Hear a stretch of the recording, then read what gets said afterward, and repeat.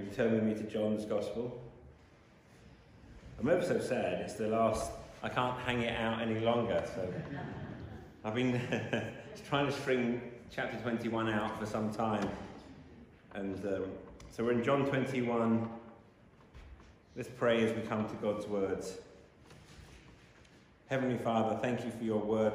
I pray that we would never tire of reading your word, or praying your words, and hearing your word taught. We just thank you for what a privilege it is to have your word, your revelation, in language that we can understand. We just thank you for the privilege we have. And Holy Spirit, give me the words to speak, that I would speak well of the Lord Jesus, in whose name I pray. Amen. So it's John 21, we'll read verses 20 to 25. And it's entitled, Jesus and the Beloved Apostle. Verse 20, Peter turned and saw the disciple whom Jesus loved following them.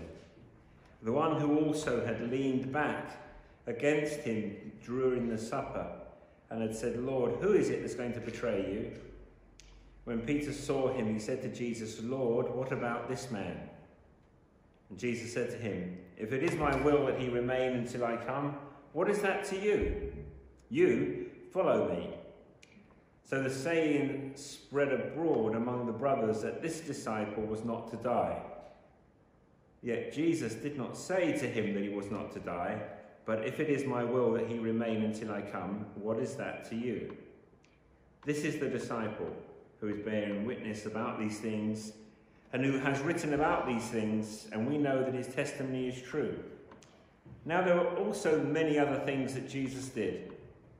Were every one of them to be written, I suppose that the world itself could not contain the books that would be written. And may the Lord bless the reading of his holy word. In the context of our study, we've had a breakfast meeting that involved Jesus and his disciples. Jesus cooked breakfast for his disciples. And it was at the conclusion of this breakfast meeting we looked at last time in verse 15. And following that, we looked at restoration, how Jesus took the opportunity to restore the Apostle Peter to a place of wonderful usefulness. And we saw last time that Jesus defined for Peter his responsibility to feed his sheep. Jesus also told Peter of the death that he, Peter, would die to the glory of God. And it is then, at that point, that Jesus issues a command which is clear and concise. At the end of verse 19, just before verse 20 we read, two words, follow me. And it is in response to this command, some years before, that Peter and his brother Andrew had stepped out on the path of discipleship.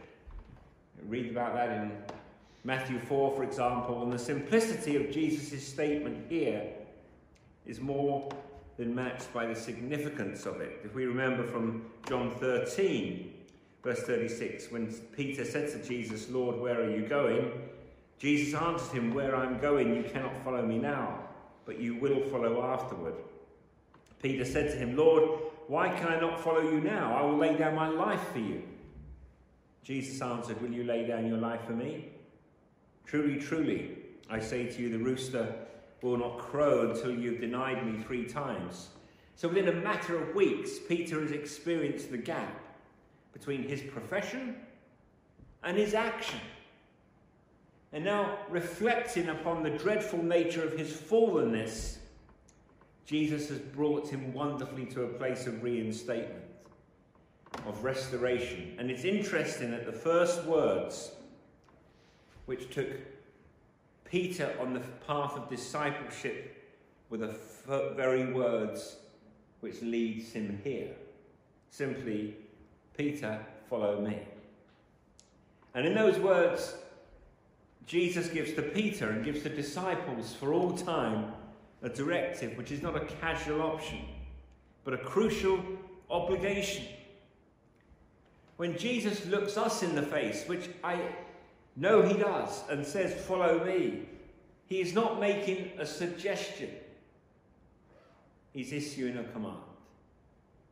And when he commands us to activity, he always enables us to fulfill our obligations. Jesus says, follow me, and it's he who provides us the means to do that. So those two words at the end of verse 19, where Jesus said to Peter, is a renewed call to discipleship. It's a renewed call to the restored Peter to the responsibilities that were uniquely his, namely to be a fisher of men. And now in the verses we've noticed before, a feeder of sheep.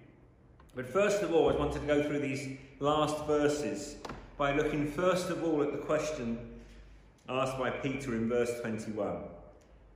When Peter saw him, that's the disciple who wrote the book, he said to Jesus, Lord, what about this man?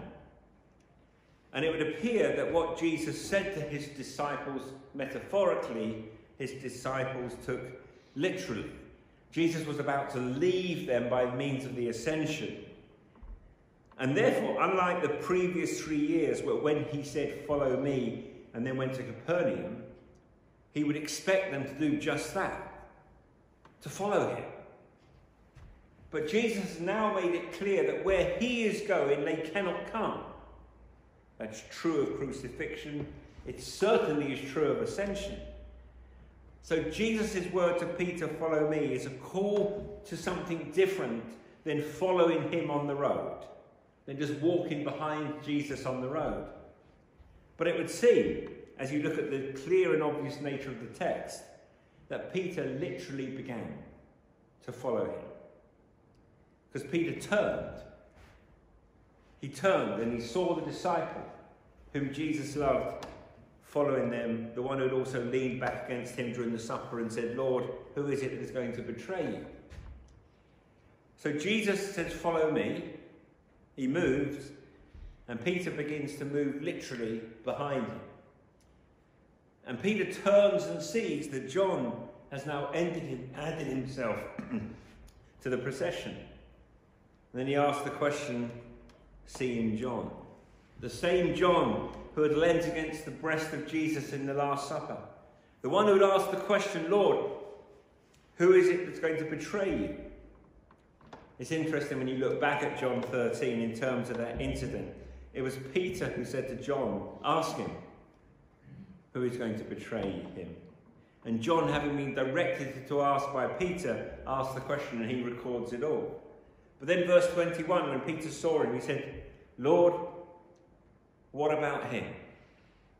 Lord, what about him? Now the question raises itself about the question, what provoked the question? Was Peter moved by sensitivity? Did he ask that question about John because now having learned of his own proposed martyrdom, as Jesus had told him of it? Or was he concerned lest John, who was his friend and his brother, would face that same eventuality? Was his question provoked by sheer curiosity? Was the question provoked by jealousy? Was the question provoked by a sense of inadequacy? And we'll address those shortly, but you'll see it, the tone of Christ's reply in verse 22. It would suggest to us that while on the surface Peter's question may just appear to be proof of his friendly interest, in actual fact it was proof that Christ's command had not fully grasped him. So Jesus says to him, that is not the issue, Peter. The issue is simply this: I have asked you, Peter, to follow me. Now that brings us to the second heading, which is where we'll spend most of our time in our few minutes together this afternoon, the directive of Christ. The question asked by Peter is followed by the direction given by Christ. In verse 22, Jesus said to him, if it is my will that he remain until I come, what is that to you? You follow me. Now Jesus, who knows the heart of a man, if he had known Peter was asking only out of a sense of empathy, may well have replied something like, oh Peter, how nice of you to think of your brother. I'm glad to hear that you're so concerned about John. But interestingly, Christ who knows the heart of man, does not respond in that way. Instead, the response of Jesus began a rumour, which is dealt with in verse 23, namely that John was going to stay alive forever until Christ returned, which is cleared up by John himself in verse 23. Let me suggest to you that in this encounter we come face to face with something which in each of our lives is not very encouraging. And that is an unhelpful preoccupation with other people. The what about him or the what about her syndrome. The preoccupation with what God is choosing to do or not choosing to do in another individual's life. Let me suggest to you that the dangers, the potential pitfalls are these, and each of them is a possible explanation of what was happening in Peter's question. You see, it could have been that Peter's question was tinged by a touch of jealousy.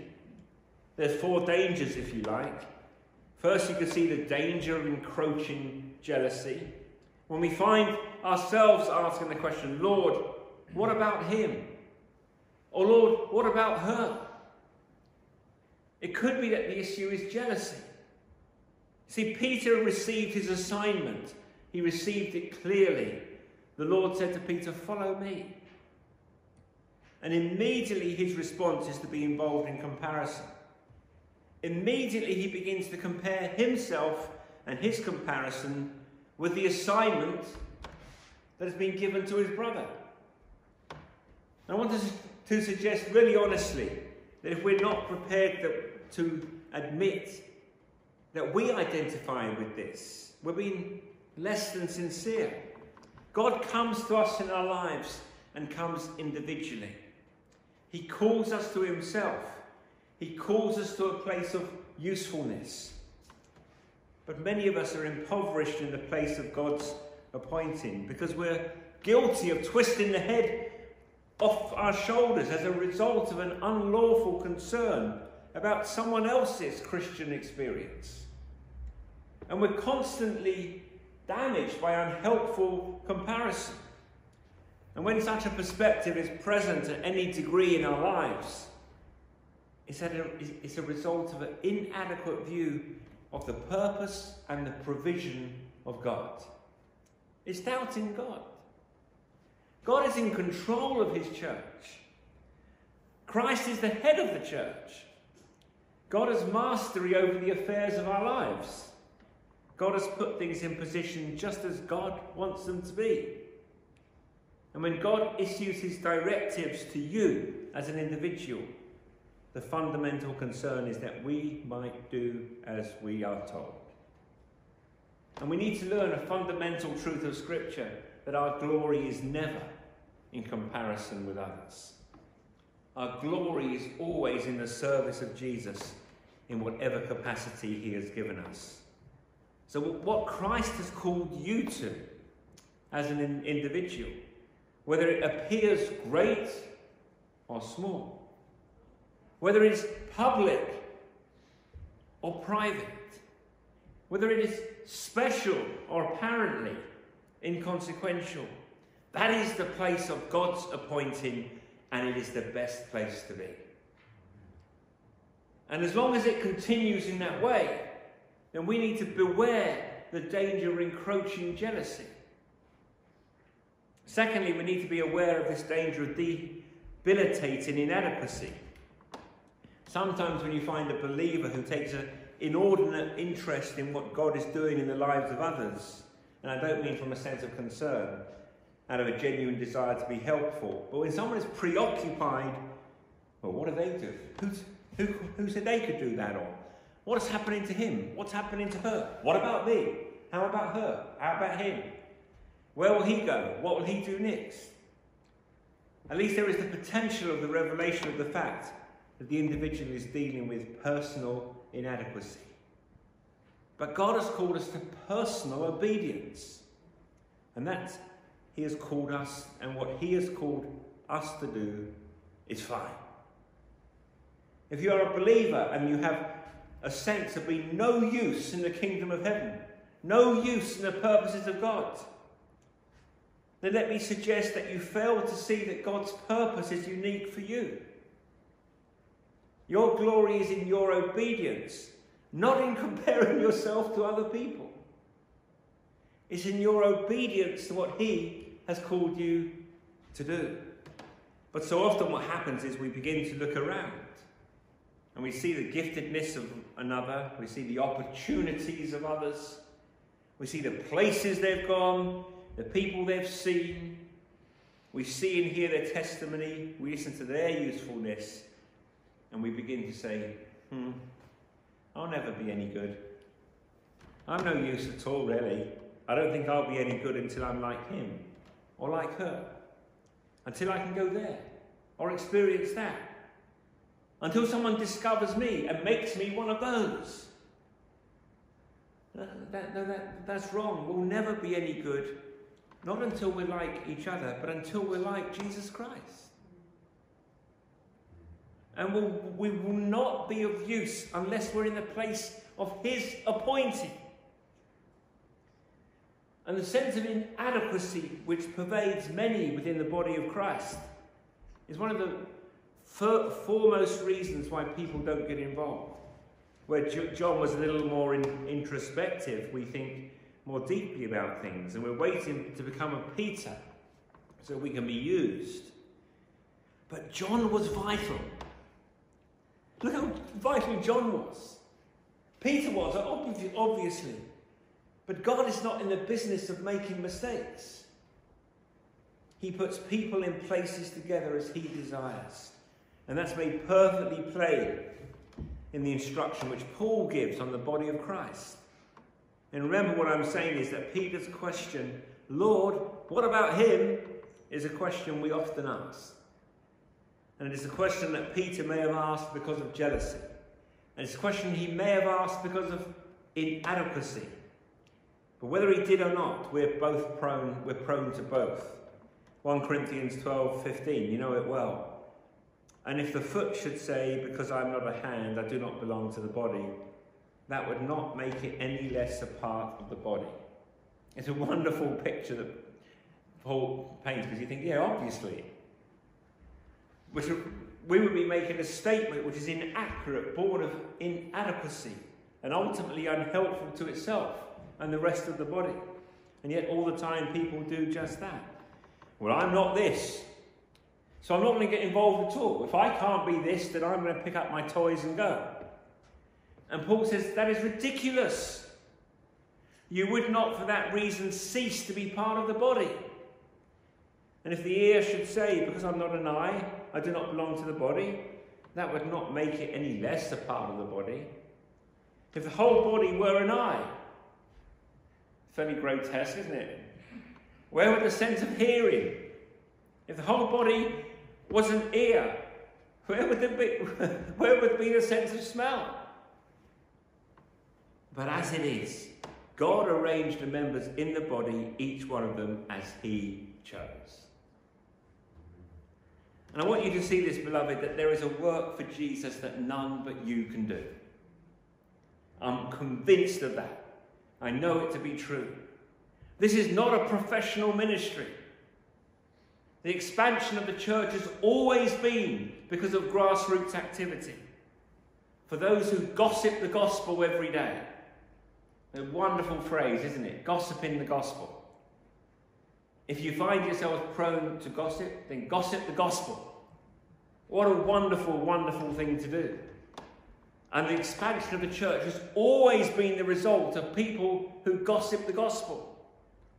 Of people who accept their calling where they lived. Maybe at university or in education, in medicine, in the sports, in engineering, in the home. They say, this is God's appointing to me. Whether I push a broom or preach a sermon, we will do both to the glory of Christ. And in that way we can thank God for what he has done, and we can trust him for what he is going to do. It's not it's not the idea that we have a go because we want what someone else has got. But it's we're happy where God has put us. We're content. and we do it to the glory of Jesus Christ. We can leave our future in his care, and we can stop being preoccupied with what he may be about to do or not about to do in the life of my brother or sister. Another picture which isn't used in Scripture, but I thought it might be quite helpful. We used to try and go as often as we could to the Musikverein in Vienna to hear the Vienna Philharmonic. There's a guy in our church who used to play trombone in there, and he used to sneak me in the back door. And I used to sit on the back row, it was very low, as sort of Simon Rattle was conducting. It was rather a remarkable privilege. But I read this, and I think I've seen it in a picture, which is why I actually searched for it this week. And this is about the Toronto Symphony Orchestra. Most people use metal sheets for industrial reasons, but Toronto Symphony Orchestra composer Jordan Powell is using it to create music. For one of the TSO's latest pieces, Powell utilises a 10-foot tall piece of metal to form a thunderous effect that can be played in several ways, shaking it, tapping it, and using a cello bow to name a few. It's for the thunder in the symphony. I'm thinking, well, I'm quite good at that. I'm quite good at making a noise. Maybe I could do that. Maybe I could kick this metal sheet and it could produce thunder. And if somebody just told me when to kick the metal sheet, I could kick it, and then I could be part of the orchestra. That big steel plate was there for a purpose, and I don't know who rattled it in the Toronto Symphony Orchestra. And I'm sure they weren't somebody like me off the street kicking it. But they could do many other things in the fields of percussion with drums and other things, not just big steel plates. But you understand the point where I'm trying to make inadequately. That the member of the orchestra who sits at the back, bemoaning the fact that the only thing he has to do is bang a big steel plate. But it was vital. They wouldn't have had that thunder without it. It wouldn't have been complete without Mr. Thunderer tapping the steel plate. God may have made you a steel plate rattler. He may have made you a first violinist. He may have made you whatever he made you, but he made you what he made you. And God says to Peter, just get on with it, Peter. Just get on with it. Follow me. Don't worry about him. Follow me. And that is what God says to you. That's what God says to me. Your responsibility is to discover the will of God for your life, not to discover the will of God for the person sitting next to you. I must confess I've done this. Well, what a great sermon for him. I wish so-and-so had been out this afternoon to hear that. It would have been a super message for her. And Jesus is saying, follow me. Follow me. And don't allow the evil one to lose you with a sense of personal inadequacy or comparison with someone else. 1 Corinthians 4 verse 7, for who sees anything different in you? Answer, God. What do you have that you did not receive? Answer, nothing. If then you received it, why do you boast as if you did not receive it? And the third danger is the danger of idle curiosity. Leon Morris's commentary on John says the direction given by Jesus is an emphatic way of reminding the impulsive leader of the apostolic band that there are some things which are quite outside his province. That's a hard thing for some of us to grapple with. But there are some things that are just outside our province. And Jesus is saying to Peter, it's outside yours. That's not the issue, Peter. Follow me. Curiosity eventually must give way to obedience. And there's a principle here once again. We must not be so deeply interested in God's mysterious secret counsel, so much so that we don't pay attention to God's revealed will. There is a peace and a rest that comes from obeying God's revealed will, which sometimes can be, rather than chaotically worried about God's unrevealed will, God's secret counsel. But yet, as so often is the case, we're confused and consumed with questions which fit inside the realms of the mysterious purposes of God. Now, I also know that that's a bit of a cop-out as well, so I'm not just saying everything you say, well, that's just a mystery, I'm not going to bother about it. There are things that we're asked to do and to dig into and to go deep. But Deuteronomy 29 makes it clear that there are things that fit inside the mysterious realms of God. Let us not pursue that and be useless at obeying the revealed purposes of God for my life. There are times when questions are out of order. There's a story, I've heard it in a couple of applications, but there's a man who was shot by a poisoned feathered arrow. You may have heard it. And as the arrow went into his body, he didn't stand and say, I wonder what wood was used in the arrow that's entering my body. That's an interesting feather. I wonder what bird produced the feather on the arrow. I wonder what lab created the poison. I'm interested to know who shot the arrow. Was he tall or was he short? Did he have dark hair or blonde hair? No, he's not worried about any of that, is he? He's going to pull the arrow out and get help. But some of us have put ourselves in bypass meadow in our Christian experience because we're trying to work out the unrevealed purposes of God, and all the time we have an arrow in our gut. And Peter was about to do the same. Lord, I want to know about this. And the Lord says, that is not your province. Follow me. Pastors are good at it as well. We're not preaching sermons that mystify people. Sometimes they're even worse when they mystify yourself, but never mind.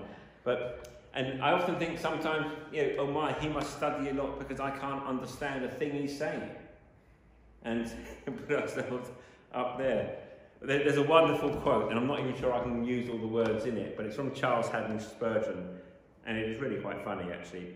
For instance, the great problems of sublapsarianism and supralapsarianism, the trenchant debates concerning eternal filiation, the earnest dispute concerning the double procession, and the pre- or post-millenarial schemes, however important some may deem them, are of very little concern to the godly widow woman with 7 children to support by her needle, who wants far more to hear of the loving kindness of the God of providence than of these mysteries profound.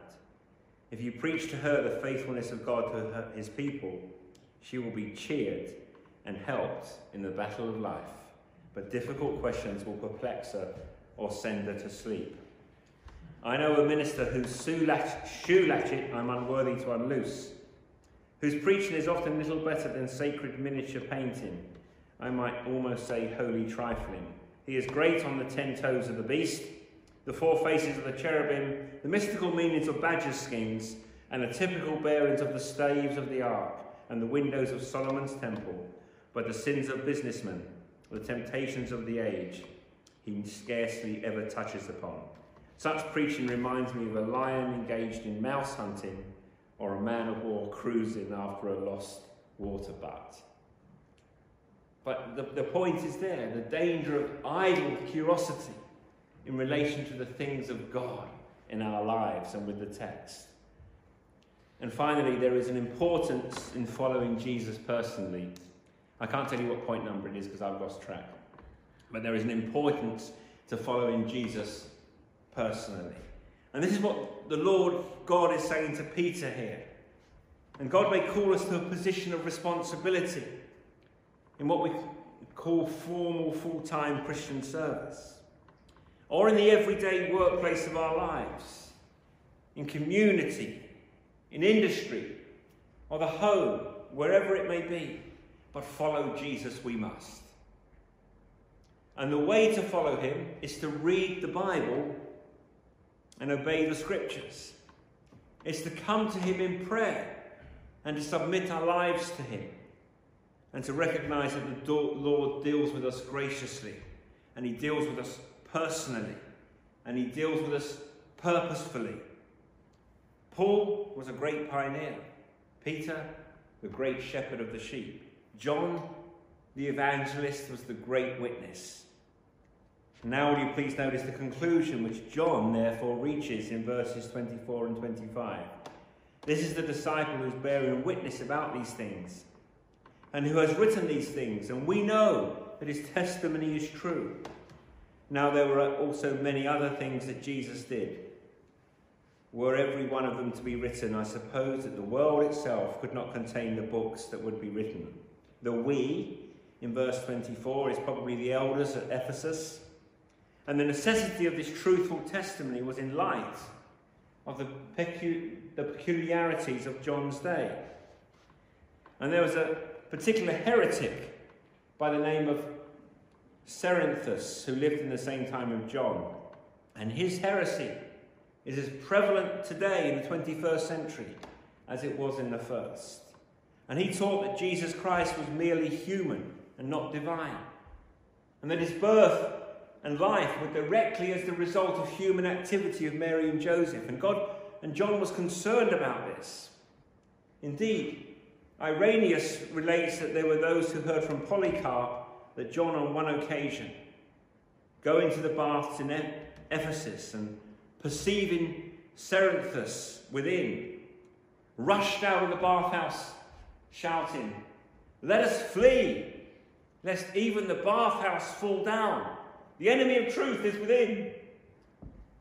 What difference have 21 centuries made?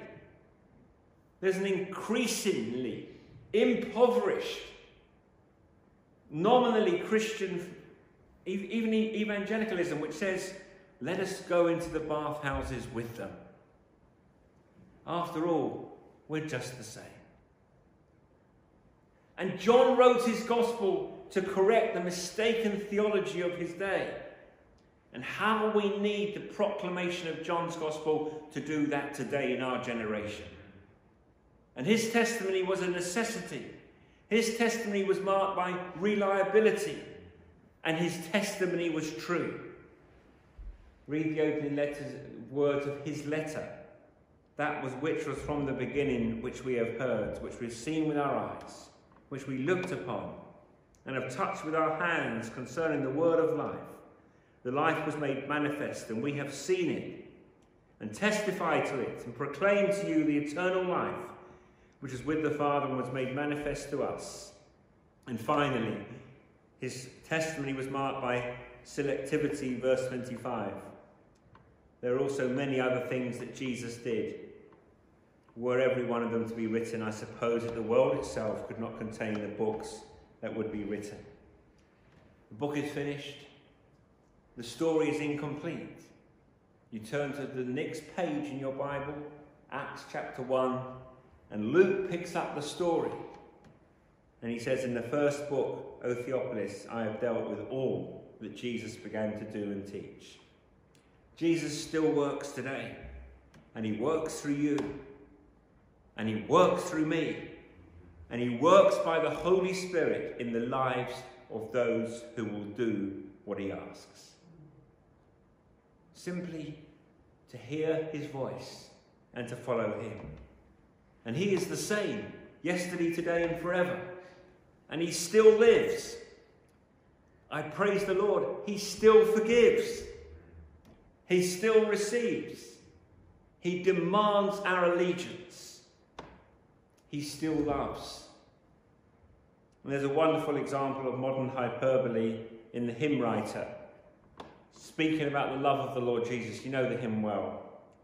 Could we with ink the ocean fill, and were the skies of parchment made, were every stalk on earth a quill, and every man a scribe by trade, to write the love of God above would drain the ocean dry, nor could the scroll contain the whole, though stretched from sky to sky. John says these things were written that you might believe that Jesus Christ is the Son of God, and that in believing you might have life in his name. And that message is still as relevant and as up to date and as current today as it was then. And I attempted to preach this series on John. Why? That we might believe. that Jesus is the Christ, the Son of God, and that by believing we might have life in his name. Believe in the Lord Jesus Christ and you will be saved. May the Lord bless the word for his glory and for our eternal good. Amen.